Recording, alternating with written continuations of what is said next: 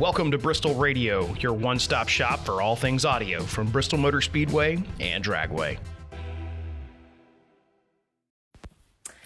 Hello, everyone, and welcome into another race weekend recap. I'm Caitlin Vinci of NASCAR on Fox. So happy to have you joining us here today to once again go over everything we saw out at Pocono Raceway over the course of the weekend. So again, I encourage all of you who are tuning in to the live stream to send your comments, your questions, your thoughts on what you saw out in Pocono. Also, just send me any questions you have about my job and what it's like working as a reporter and racing.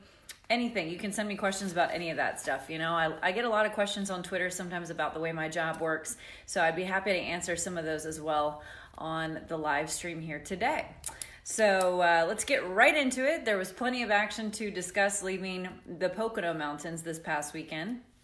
I was not there because I was hosting one of the Cup Series shows from Charlotte in between some of the qualifying sessions for Xfinity and Cup. So I had a busy weekend here in Charlotte. So I'll go ahead and kick things off with the Xfinity Series race and the big victory there for Cole Custer. It's his fifth career win, his third so far this season.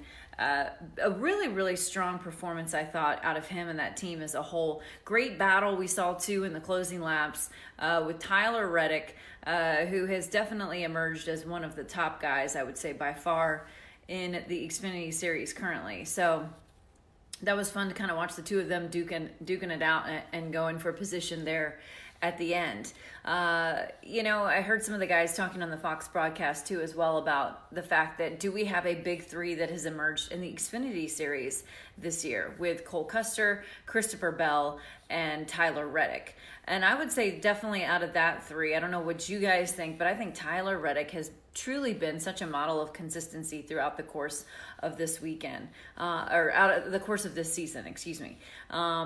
As I mentioned, he finished second, his ninth consecutive top five performance.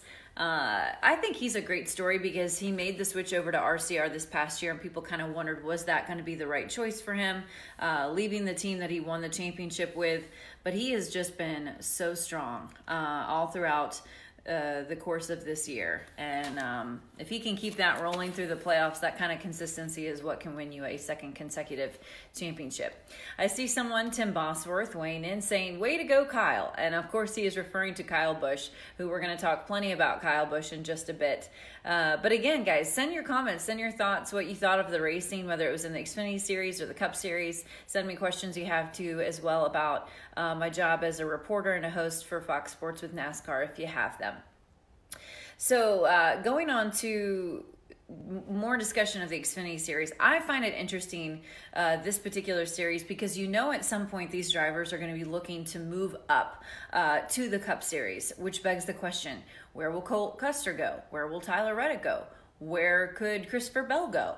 These are the things we're all going to be discussing as the races start to click by and we move towards the playoffs, because you know, typically in the summertime, teams might start beginning their conversations, figuring out their lineup, their driver stable for the next year. So I think it's going to be really interesting to see where some of those drivers land who have really proven themselves in the Xfinity Series to where they could potentially fit in on the Cup side. So speaking of the Cup race, let's start with the winner who, you know, some of the fans are already addressing, Kyle Busch, getting the victory, his fourth win so far this year, the most wins of any driver currently in the 2019 campaign. Also, his 55th career win ties him with Rusty Wallace, one of the sports great, on the all-time list of wins in the Cup Series. So I thought from an outsider perspective that this was just a flawless race that Kyle Busch and the 18 team put together, from obviously the car setup that began with practices, them fine-tuning on that, to a strong qualifying effort onto the race itself. Obviously the driver doing what he needed to do, making the right adjustments throughout the course of the race, and of course the pit crew really rising to the occasion as well. So Kyle Rowdy Busch, very complimentary of his team's efforts across the board, the efforts of everyone at Joe Gibbs Racing as well on what they've been able to do. And I think it's pretty impressive that they've won 9 of 14 races this year. That's pretty unbelievable if you think about it. So the only driver so far in the Joe Gibbs Racing stable who has not been able to go to victory lane is Erik Jones. But he was another one I had down on my list who had a really strong race, a very fast car at multiple times throughout the course of the race. He was able to get a top 5 performance, finishing third, which is his season best ×2. He's done that twice now so far this season. And I'm actually going to be talking with Erik Jones a little bit later today out at the Joe Gibbs Racing shop once he completes his competition meeting for an interview that's going to be airing on Race Hub tomorrow evening at 6 p.m. Eastern. So you can watch that tomorrow with a little more from EJ. But he did pick up some ground in the standings. So I think, the one thing he mentioned after the race is we just need to keep this going. We need to keep this momentum building and trying to chip away at those standings to try and position himself well for the playoffs in the event that he does not win a race and lock himself in. So more to come with Erik Jones as he heads off to Michigan, his home state, this weekend for the next Cup race. Chase Elliott, someone asking me right now, Drayton Knowles, where do you think Erik Jones will get his first win of the season? I don't know, but I think we're seeing obviously some positive progression out of him and that team.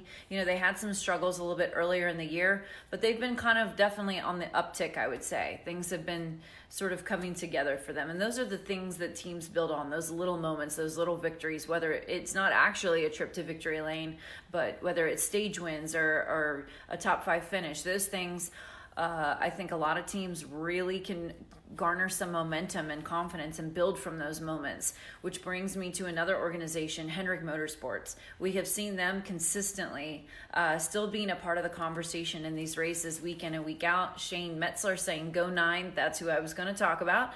Chase Elliott having a top 5 performance, which is his 5th straight top 5, which is the longest top 5 streak he's ever had in his Cup Series career. And one other stat I found very interesting is that Hendrick Motorsports has had at least one car finish in the top 5 in the last 5 races. So that's been really good for them, I think, for that team to sort of have an upswing. I know we've been talking about it here on these race recaps over the last couple of weeks that we've seen things really coming together for that organization. So once again, a solid performance for Chase Elliott. So while there were a number of drivers who had a good weekend out in Pocono, Dale Lewis adding Matt DiBenedetto has had some pretty bad luck so far this year. Matt obviously was one of the ones that I wrote down that did not have the race he had hoped for, but there was a number of drivers who didn't, starting with Austin Dillon on lap 30 hitting the wall, ending his day. Ricky Stenhouse Jr. had contact with the wall as well. Kyle Larson comes to mind, who did so well in those stages, getting stage wins, but ended up hitting the wall as well in the very closing laps. And Martin Truex Jr., our race winner from last week, we see him have an engine issue. So that took him out of contention.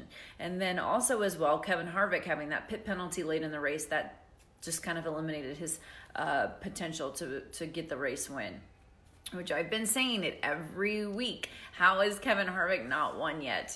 That to me is one of the biggest surprises that Stewart-Haas Racing 2 as a whole, we have not seen them get to victory lane. Someone asking me, who do you think the sleeper is this season? Someone who could come out of nowhere and win it all. Win it all? I don't know if I see someone just emerging outside of the group of drivers that have already won to potentially win the championship. But one driver I think we're going to see come into his own is William Byron. William Byron, obviously, we know him from all the competition he did in the Truck and Xfinity Series, but I think that he's a young driver that is now in his 2nd year of Cup competition full-time. And this is a point where I think we might see him start to really click things into place. We know he's paired with Chad Knaus, one of the best crew chiefs all time ever in the sport. A different kind of pairing if you think about perhaps the age difference. But I would like to see him go ahead and cross that threshold and get his first win in the Cup Series. And he's done really good in terms of, I'm thinking of his qualifying efforts as of late. So that Drayton Knowles might be my pick of someone that we could see just kind of have a breakout season. I do believe that he will make a trip to victory lane in the Cup Series this year. And you might be wondering what happened to Jimmy Johnson. You know, he ended up finishing 19th, and I saw a tweet from him this morning where he said, while loading the car, my guys noticed the track bar was bottom out on the right side. Something happened which allowed it to drop multiple inches. So maybe that can shed some light on what exactly happened there to the 48's day. But yeah, overall, I think there were so many unknowns talking to drivers going into Pocono this weekend with this rule package, how it was going to be different without, you know, the same shifting element and with the restarts and drafting and all of those things. I think there was a lot of just unknowns, and there really has been pretty much everywhere we've gone. And now we're going to another new track for the season, which is Michigan International Speedway. We make 2 visits there throughout the course of the season, so that is where the Cup teams and are headed next. But I might want to remind you that the Truck Series, the NASCAR Gander Outdoors Truck Series, will be back this weekend too, but they are racing in Fort Worth, Texas. So their race will be Friday evening. You can catch all of the coverage on FS1 throughout the course of Friday, qualifying pre-race where you'll see yours truly and the race as well. So that is all coming up this weekend. Joe Crowell is weighing in a little bit on his thoughts on the package. No passing at all with this package. It was all about track position and making passing on the first lap on the restarts. Yeah, and I think that's why a lot of drivers identified going into the weekend how critical those restarts were going to be, because it was one of the main opportunities for you to really make a move and make something happen. So it was fun weekend. It was fun to watch, and you know what else was great about it? It didn't rain, because it rains a lot out in Pocono, we have learned over the years. So we are one step closer with another race in the books to the big event happening out in Bristol Motor Speedway come August. And as always, I am going to encourage and remind you guys to purchase your tickets for the Bass Pro Shops NRA Night Race, which is August 17th. Saturday night racing under the lights, Bristol style. It does not get much better than that. The Kids Cup tickets are just $10 with new teen pricing this season. Teens getting 50% off. So that is an incentive there for you to go ahead and visit Bristol Motor Speedway to purchase your tickets. And also, I mentioned this last week, it had to do with Martin Truex Jr. because it's a special offer for $69. You can get a grandstand ticket and a Bass Pro Shops hat and an exclusive Q&A with Martin Truex Jr. So those of you who are MTJ fans of the 19 team, there's a little special incentive and package available for you for the Bristol race coming up. And again, I want to remind you all of the Alabama concert. The country rock iconic band that we all know and love, have so many hits. They've had over a 5-decade run. They are coming out to Thunder Valley Amphitheater presented by Ballad Health. So that is the new Tri-Cities, new premier outdoor concert venue. That is happening Saturday night, July 27th. So you don't want to miss that. It'll definitely be a concert worth seeing. And again, you can visit bristolmotorspeedway.com to find your tickets. So plenty of things coming up, all kinds of things coming up. And I'm sure it's going to be interesting to see what unfolds out in Michigan and in Texas. A couple of you have been weighing in on the strategies and different things that you saw within the race. We always do see that, I feel like, at that particular racetrack. 2 tires, 4 tires, people pitting before the stage breaks. I always find that interesting, the different strategies that end up playing out. I don't envy the crew chiefs who have to make those decisions, because I'm pretty sure I wouldn't be any good at that. That's why I'll just stick to the reporting side of things. So again, coming up this week, I have the Eric Jones interview that will be airing Tuesday. I will be co-hosting on Race Hub Wednesday night alongside my friend Regan Smith. We have a full chock full show that day with Michael Waltrip coming on, Brett Moffitt, and Todd Gilliland and Todd Bodine. So all of those people will be guests, because we have a truck segment on that particular show to get you ready for the Truck Series race that will be coming up this weekend. So I'll be doing that. And then as well, you can catch me on the pre-race show for the Truck Series on FS1 from 8 to 9. We have an hour edition show this weekend. A feature will be airing with Greg Biffle. In case you remember, Greg Biffle, the Biff, is back. He will be racing in the trucks this weekend for Kyle Busch Motorsports. So I know we've got a feature that will air with him. I am also sitting down tomorrow at On Point Motorsports out here in Denver, North Carolina with Brennan Poole, who's been running the Truck Series races this season. He finished second to Kyle Busch in the last race, if you recall. Out in Charlotte. So we're going to get some one-on-one time with Brennan Poole. So those are all some things that are upcoming that you can check out on FS1. And once again, thank you guys so much for tuning in for a race weekend recap and for sending your thoughts on the weekend. I have one that just came in from Ronnie Hack saying, hello from Kentucky. It looks like my son Joseph and I are going to be at the Bristol night race for the first time. We cannot wait to see Bristol for the first time. Very cool. Well, Ronnie, we will look forward to seeing you out there. I'm so glad you were able to make Bristol Motor Speedway a part of your summer plans, because I can promise you, you will not be disappointed. So thank you again, everyone who tuned in, sending your thoughts. Join me once again right here on the Bristol Motor Speedway Facebook page next Monday at noon Eastern for a race weekend recap of all things Michigan and Texas. Thanks, guys. Thanks so much for listening. Like Bruton always says, we work for the fans, and we like making sports and entertainment fun here at Bristol. We hope you enjoyed this episode.